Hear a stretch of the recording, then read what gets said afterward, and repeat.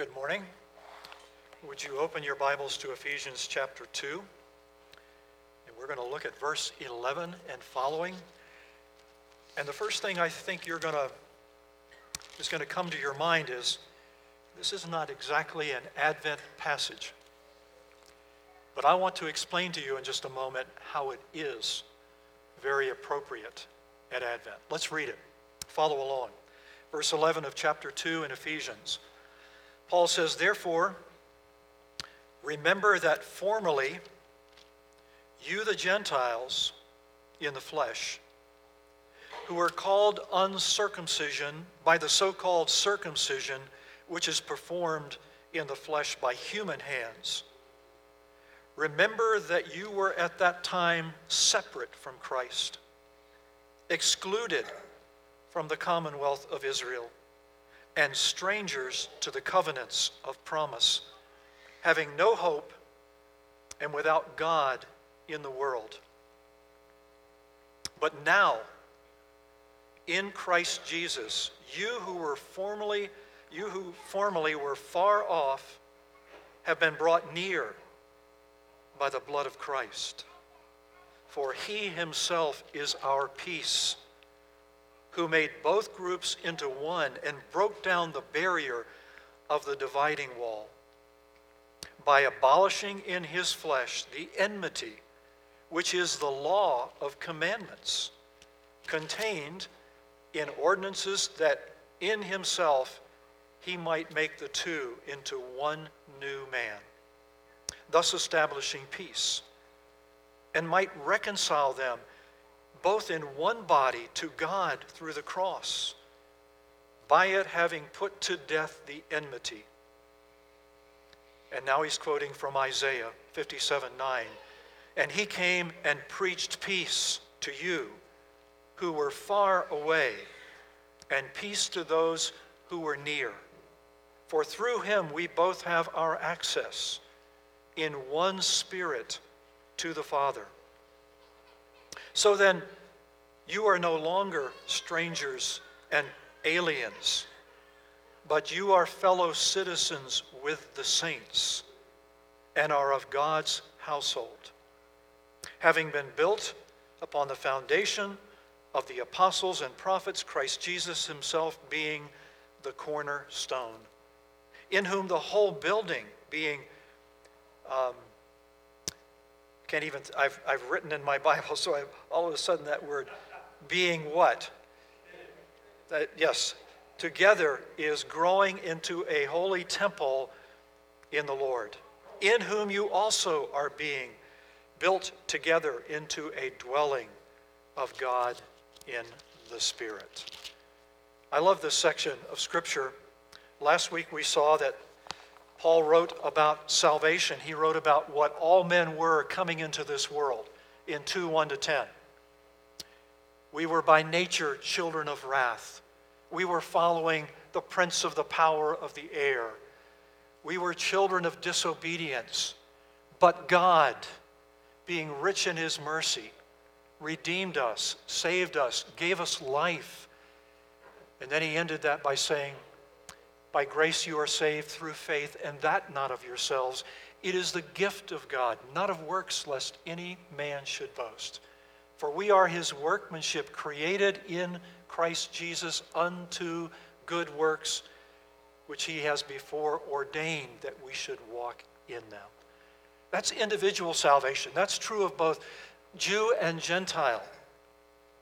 Every man individually had to come to know Christ personally, had to come to know the Lord, and it's through new birth. But God, being rich in his mercy towards us. But here's an interesting thing. He goes on to say, he's writing to a church in Ephesus that's primarily Gentile. There are Jews there. Paul was there for over 2 years with them. He started a school there. He preached the gospel. Some Jews came to know the Lord and left the synagogue and followed Paul. And a church was begun, but it was primarily Gentiles. And Paul is writing to encourage these Ephesian believers. And in these verses from 11 to 22, he has some interesting things to say to the Gentiles. And what he says, and the way this fits in with Advent, is it's only because of that first Christmas. It's only because of Christ coming to earth and dying and doing away with the old covenant and bringing in the new covenant that our ancestors, Gentiles, you and I, could be saved. Until Jesus came, how many Gentiles knew the Lord? Well, there was Ruth. Remember Ruth from Moab? And there was Rahab from Jericho.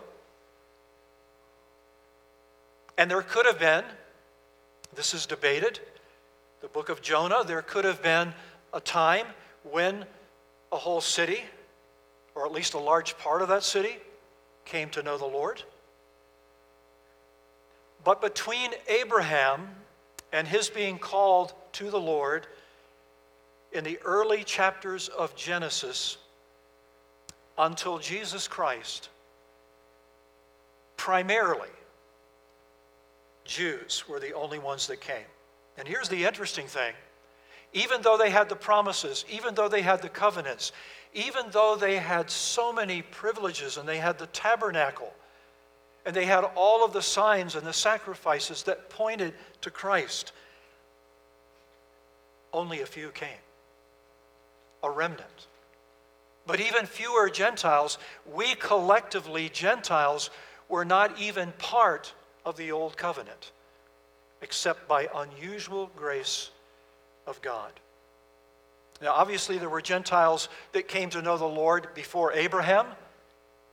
You look at the early chapters of Genesis, you look at Genesis chapter 1 through 5, and you will find people that came to know the Lord. You can name some of them. Adam, it seems, did come to know the Lord after his great sin and had a personal relationship with him. Enoch, Seth, a number of people knew the Lord even before God began his work with Abraham and Isaac and Jacob and their descendants through Jacob all the way to Christ.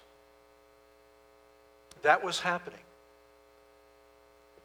But think again, before that first Christmas, you and I and our ancestors who were not descendants of Abraham, Isaac, and Jacob had little to no chance. Collectively, we were lost.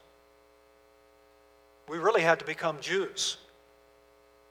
We had to convert and become a Jew in order to be saved in those days and be part of the old covenant. So it's at that first Christmas that things begin to change. The things that the prophets promised in the Old Testament, the promises that God was going to bring in the Gentiles. Since the coming of Christ, the church has been formed. Gentiles have been brought in. Before that,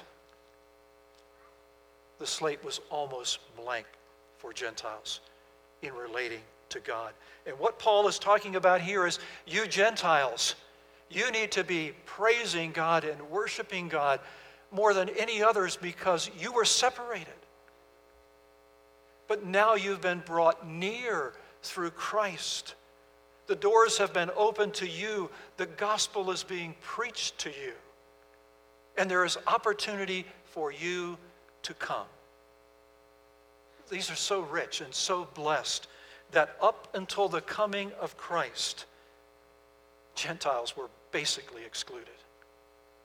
But because of his coming, because of his death, he has brought us and made us one together. And by the way, he's made us one together for the rest of eternity. There aren't two groups anymore, folks. There aren't saved Jews who have not come to Jesus Christ and formed one new man in this day since his coming. If you're a Jew and you're going to be rightly related to God, you have to come through his Son, Jesus Christ, and be part of the church And it is the church of Jesus Christ that is going to continue and continue on into heaven. And all that were saved before the church are made part of the church. That's why they were saved. Old Testament saints were not saved by keeping the law and the old covenant. Old Testament saints were saved because they looked to the seed of Abraham that was to come, and they put their faith in him, like Simeon, the priest in Luke, who is looking for the coming of the Messiah and gets to hold him in his arms because God has promised him that. It's an amazing thing. He's looking for the one that would save them, the only one. The way that Jews were saved was not by keeping the law, was not by giving human sacrifice. Those were all pictures. They were saved by faith. Abraham was saved. Do you remember in Genesis 15? How? By faith in the seed through him that was going to come. That's how Old Testament saints were saved. We're ultimately now a part of the new covenant, which is an everlasting covenant, which is going to go on forever. It's called an everlasting and an eternal covenant. We'll see that. But we ought to tie in this passage very much with Christmas. Until that first Christmas, we as Gentiles were apart and had no hope. Let's look into this. Let's go through this and look at what the Lord wants to say to us today and how we ought to rejoice that since Christ, there is opportunity for all men to come and have a relationship with the living God. There are three parts here. And I'm going to look at my watch just to keep an eye on time.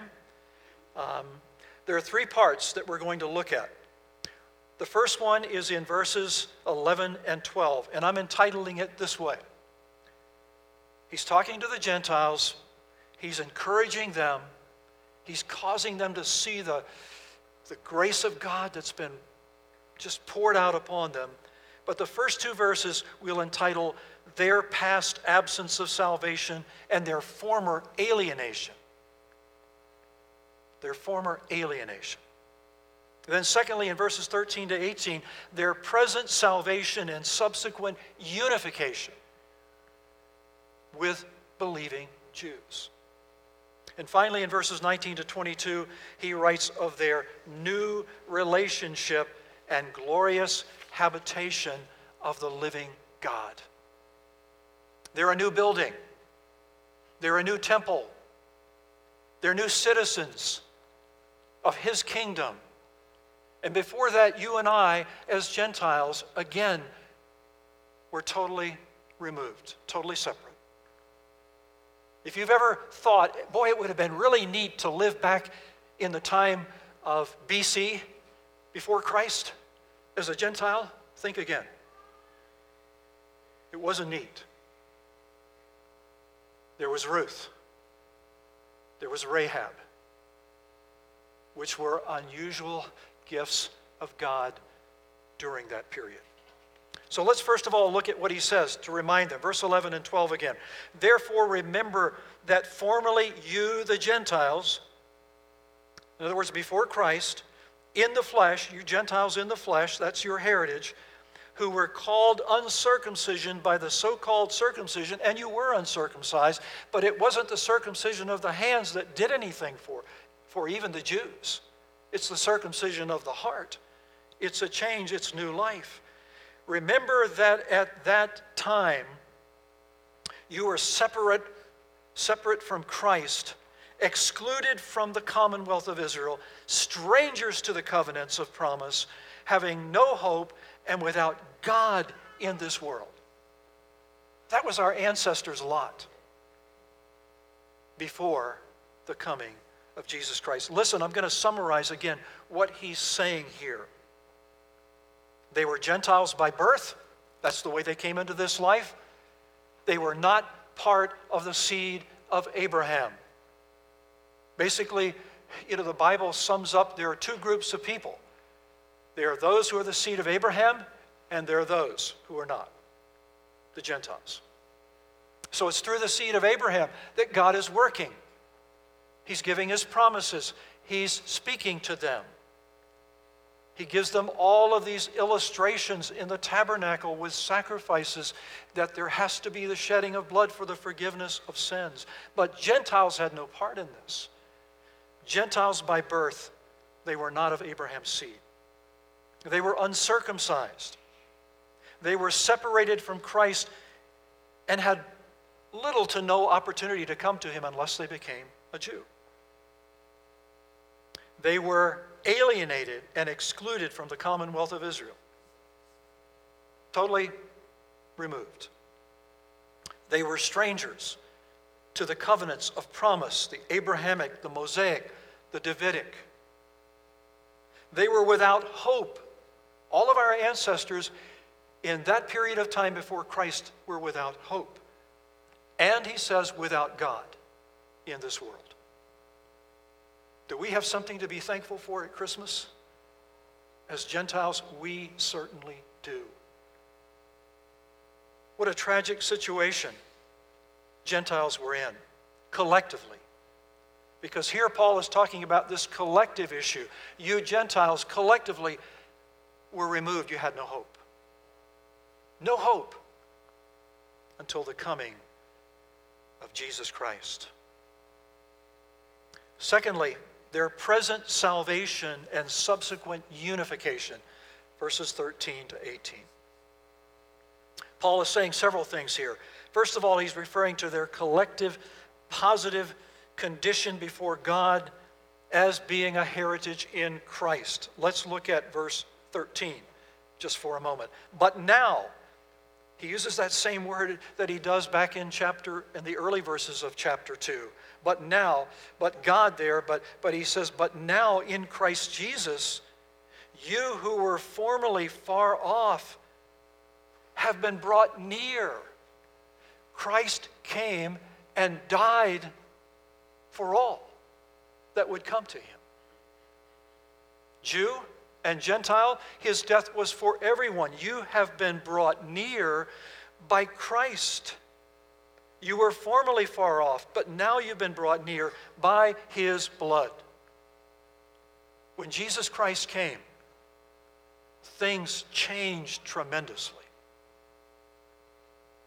in the whole realm of the way God works in this world. Christ came to die for all men, all races, all people. And the apostles were to take that word, the preaching of the cross, to the Gentile communities. And they did. Paul had 3 missionary journeys all over the world around the Mediterranean Sea. And he went to the synagogues and he preached the truth. And then what? Basically, normally he was thrown out. Some were saved. But then he went to the Gentiles. Peter went to the Gentiles. And they preached Christ. The Son of God had come to save all men. And all would be brought together with the Jews that were saved and made one new man. We're going to find out as we go on through this. And they're brought near means that they are brought near to God. They have access. They have fellowship. They're part of his family. The verse that came to my mind as I was thinking about this was in Luke chapter 15. And I want to just read to you. You'll know the story, the prodigal. This is now how things have changed for Gentiles. We've been brought near to God. Think of the prodigal. Here he is. He's in the pig pen. He says, I'm in a mess. I've spent all of my inheritance. I have nothing left. I would be better off to be back with my father as a hired hand. So he returns home, and here's the picture. Here's the words in Luke. But the father, he sees the son coming, and he runs out to him, and he says, quickly bring out the best robe and put it on him, and put a ring on his hand, and sandals on his feet, and bring the fattened calf to kill it, and let us eat and be merry, for this son of mine was dead, and he's come again to life again. He was lost, but he's been found. And they began to be merry. All the son said to him was, Father, I've sinned against the Lord, I've sinned against you, and I I just want to be your hired hand. But the Father ran to him and embraced him. That's the kind of figure that I get here in verse 13. You were far off, but God has brought you near. You were the 99 were in the fall, but you were out there, and God went out for you and brought you to himself. He loves you, and he's made you his son. That is so glorious. Our ancestors were far away and had no hope until Jesus Christ came. Notice what he goes on to say in verse 14. For he himself, Christ, is our peace. He's the one who made peace with us and God. He's the one who made peace with us and Jewish brethren that were separate and not one. He's our peace. He's made both groups into one and broken down the barrier of the dividing wall. Do you know what the dividing wall was in the temple? The dividing wall was the wall that kept Gentiles who wanted to come in on that side, and only Jews could go on the other. They had to remain apart. The dividing wall. But the dividing wall is only used here by Paul to point to something else. It's not the literal dividing wall that was the real dividing wall that Paul is talking about. Let's read on in verse 15. By abolishing in his flesh, he broke down the barrier of the dividing wall by abolishing in his flesh, in his body, the enmity, which is the law of commandments contained in ordinances, that in himself he might make the two into one new man, thus establishing peace.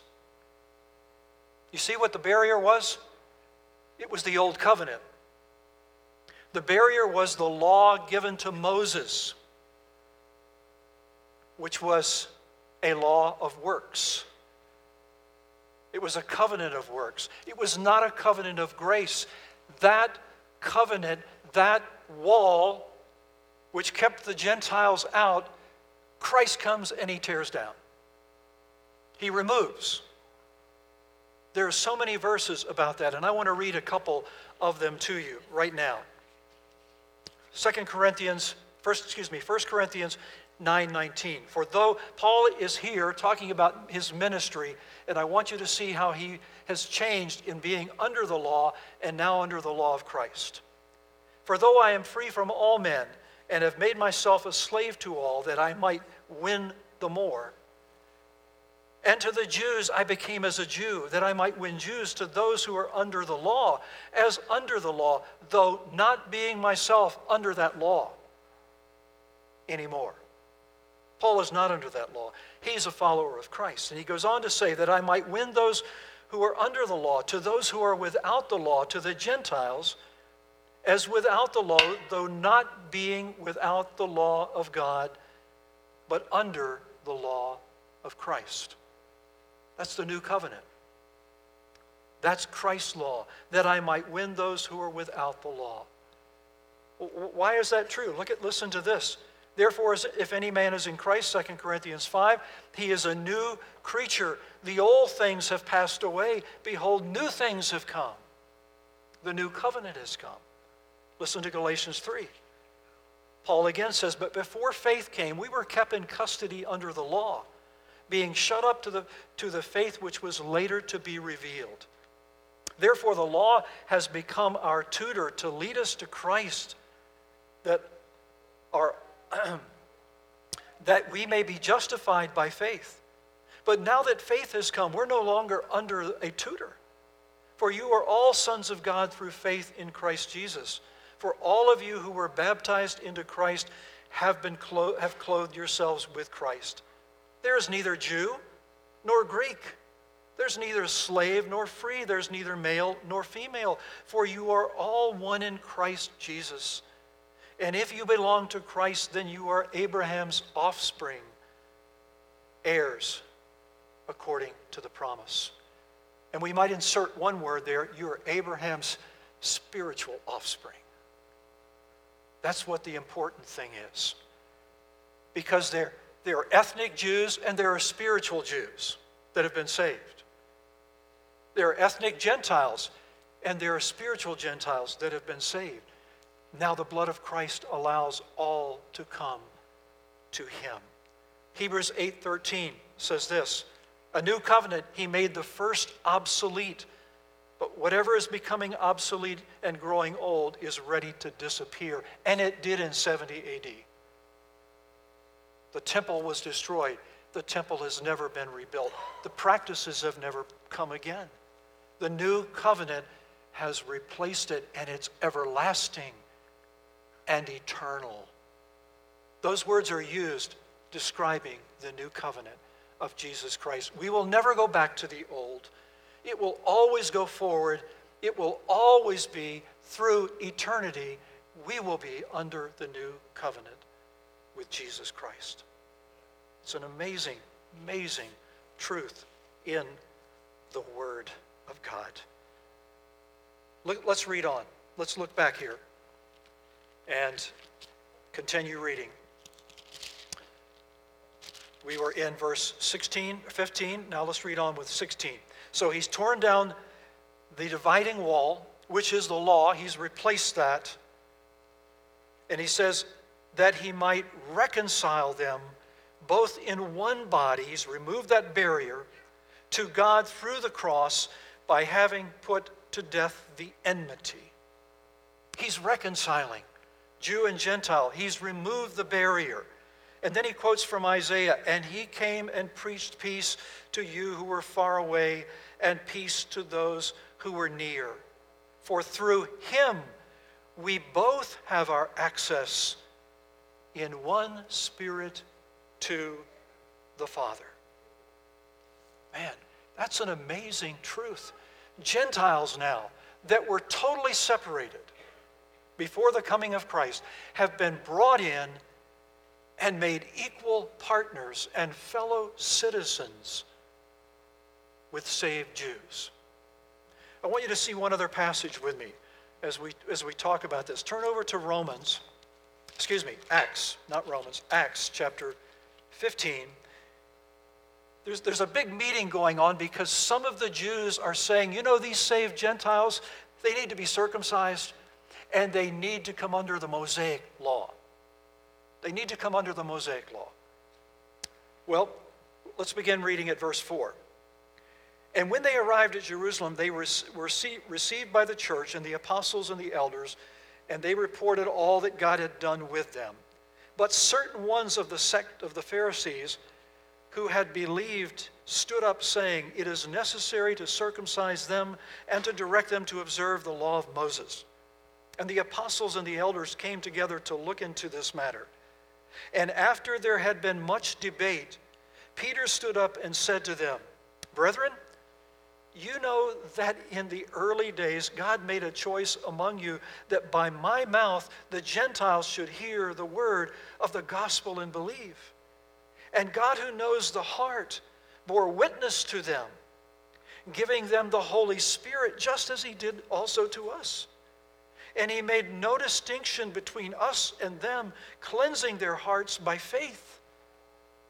Now therefore, why do you put God to the test?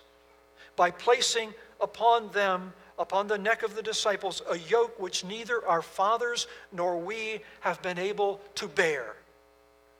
But we believe that we are saved through the grace of our Lord Jesus Christ in the same way as they also are. And the multitude kept silent. What were they saying? No, don't put them under that law. None of us could keep that. That was to point to, it was a tutor to point us to what we really needed. A Savior, a Messiah that would die and pay the price for our sins. And these Gentiles have received that, and they've been born again, and they're new, just like you. Don't put them back under the law. They're under Christ's law. They're under the new covenant. They've been saved by grace. Let's look at those last verses. And just sum up the third point now. So they've gone from being separated, absent from salvation. They weren't unified. Now, collectively, Gentiles have been brought in. They can be saved by the blood of Christ and are, and they become his family. Listen to how he concludes. Several things he says that are so meaningful here, and he's using figures. He uses the figure of the kingdom, of a household, of a building, and then eventually says that building is the temple of the living God. Look at verses 19 to 22. So then, you are no longer strangers and aliens, you Gentiles. You're not outside the camp. You're not alienated from God, but you are fellow citizens with the saints and are of God's household. So the first thing he says is, the kingdom that Jesus Christ came and pronounced, the kingdom of God, the kingdom of heaven, he preached it to the Jews. And then he said, preach it to the Gentiles. Take it to the ends of the earth. Preach them, make disciples, teach them. They are now a part of that kingdom. Gentiles are fellow citizens. They have all the rights and privileges of every child of God. You and I we were lost. We were collectively removed because of that first Christmas and the first coming, now have been made fellow citizens. Let's read on. They're of the household of God. Think again of the prodigal and his father running out to him. We've been made part of the Father's family, his household. We are his children. We have the right of sons and daughters of the living God. So we're fellow citizens with all of the same rights. We're part of his household. We're his children. We've been adopted and brought in. And there's no difference between us and a believing Jew and a believing Gentile. We're together. We're one. But then he goes on after the household to say a little bit about this building that the Lord is making, having been, verse 20, built upon the foundation of the apostles and prophets. And I believe from what we see in the next chapter, these are New Testament prophets, because he mentions them again in chapter 3, we're going to see. The apostles and prophets, Christ Jesus himself being the cornerstone, which is the main stone in the building of those days. The main stone in the foundation. The apostle and prophets are the foundation. Christ is the cornerstone. We're part of this building. Having been built upon the foundation of the apostles and prophets, Christ Jesus himself being the cornerstone, in whom, Christ, the whole building being filled together is growing into a holy temple in the Lord. This building, Christ is building. It's in him. It's made up of us, Jews and Gentiles, who have come to him by faith and are in him. He's building this building. It's the church. It's the church. He is the cornerstone. The apostles and prophets are the foundation. We are the building stones together, being built up together, growing into a holy temple in the Lord. There's not going to be any more temple, folks. If there is a 1,000-year kingdom, which I don't know for sure, I'm not sure that's the way that should be translated, looked at, interpreted. There's not going to be a temple. We're not going back to the sacrifices. We are not going back to the old covenant. It is obsolete. It is done away with. We're under the new. Jew and Gentile are together. I'll say one thing. If there's 1,000 years, it's for the church. It's not going backwards and picking up the old covenant again. It's Jew and Gentile together, if there is such a thing. And all I can say is, I doubt it. I doubt it. We are together and we're a holy temple. Now we individually, Paul says in 1 Corinthians 6, you've been bought with a price. You are not your own. You are to glorify God with your body because it's his temple. He lives in you. He doesn't live in stone temples anymore, concrete temples. He lives in believers, his children. And now he says here, we are collectively the church, his holy temple, individually and collectively.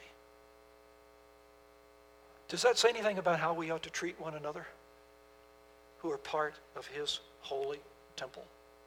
He lives in us, every true believer.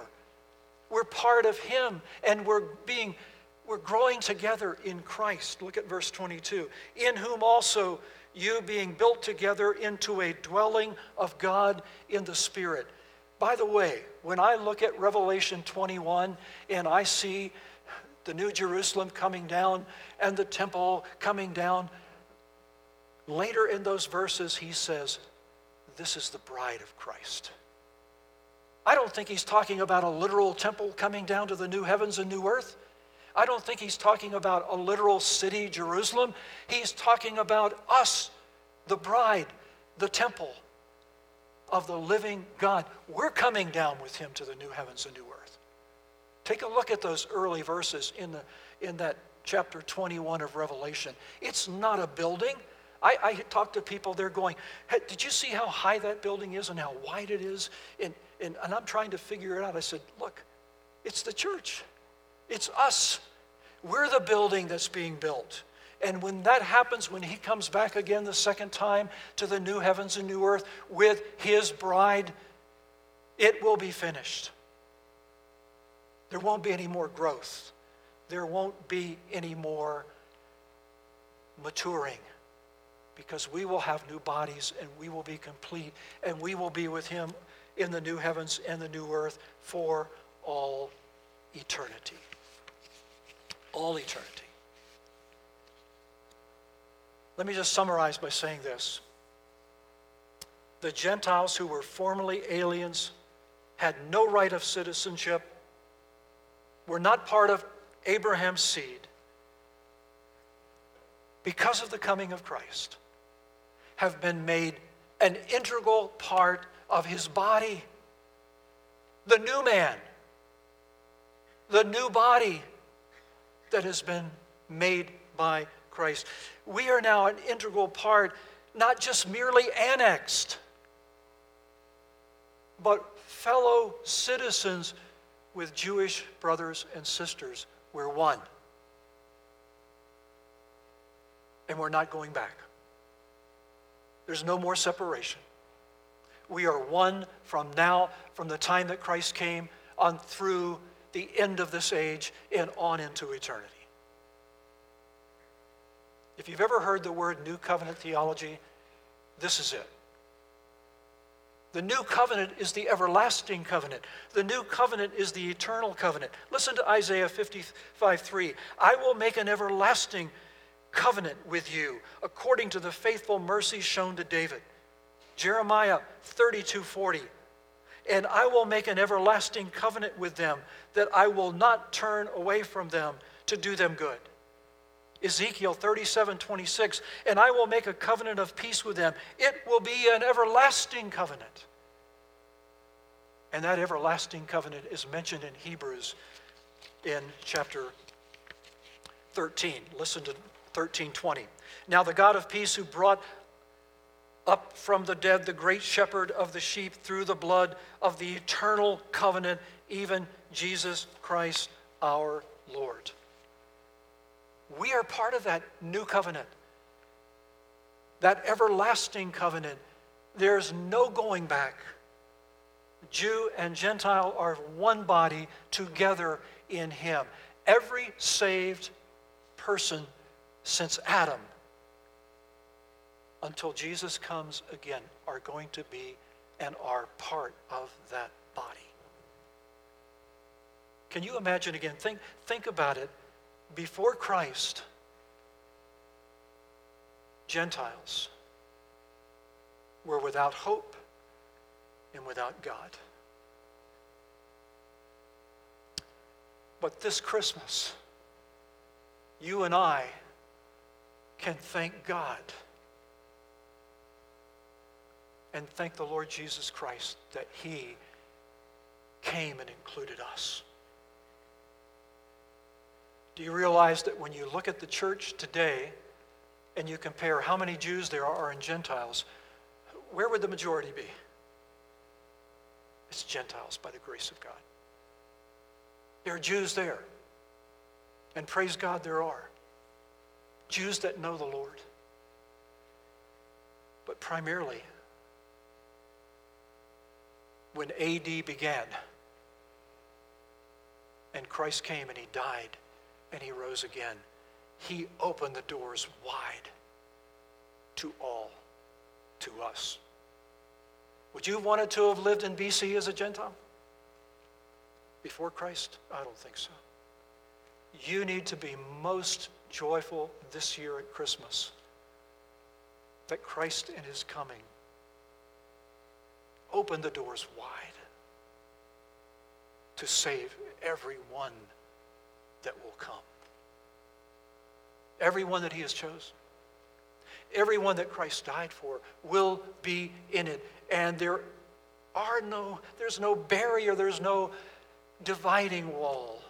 It's been removed. All are one in Christ. That is something to be joyful about. How long that will last, no one knows. How long before the Lord's return? We don't know. And the other thing I would say in conclusion is we are being, again, reminding us we're being built up together. It talks about our interdependency and our love for one another. We're his holy temple, individually and collectively. Do we demonstrate that? Do we show that to a lost and dying world? I hope we do. Let's pray. Father, thank you for your word. Thank you for this Christmas time to remember that we Gentiles were without hope, without God, not part of Israel, without the promises, but Christ came. The living Son of God came and became a man and lived under the law and died on the cross to pay for the sins of all, both Jew and Gentile, and to make one new man with one new covenant, all centered around Christ, who is the main figure of the entire Bible from Genesis chapter 1 to Revelation 22. We thank you for Jesus Christ today. Thank you for the hope that we have collectively while there's still time. Thank you for bringing us to yourself.